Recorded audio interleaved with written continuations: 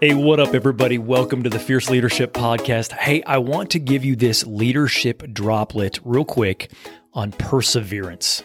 There's a danger in despising the war because it isn't the pasture, and we get to the pasture by way of the war. This is how it worked with the Israelites when they came out of Egypt.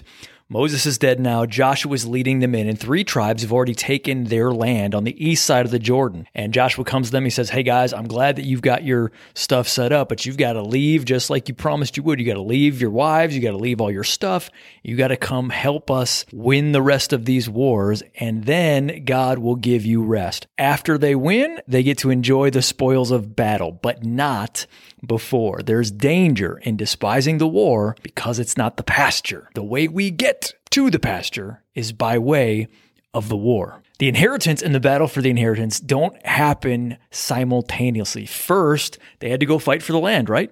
This was a bloody war, like their real friends were going to die, like real hard stuff, real difficult nights, real trying to sew themselves up with whatever they could. Then they get to come back and settle in and enjoy the good fruits of their battle. And there's a spiritual principle for us there.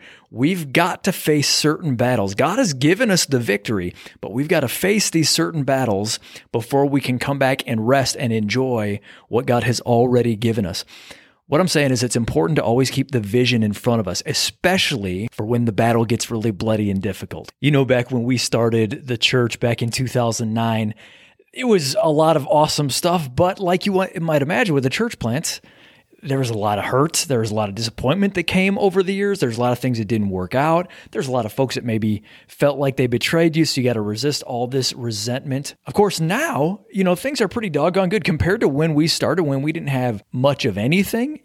Today we're doing pretty doggone great comparatively. Hundreds of people have come to know Christ. People are being developed. Processes work. Of course, there were 27 that didn't, and those were hard days when you had to find out that happened. Years later, we merged with another church, and I got to tell you, man, that was the bloodiest season of my life emotionally that I can remember going through. It was painful.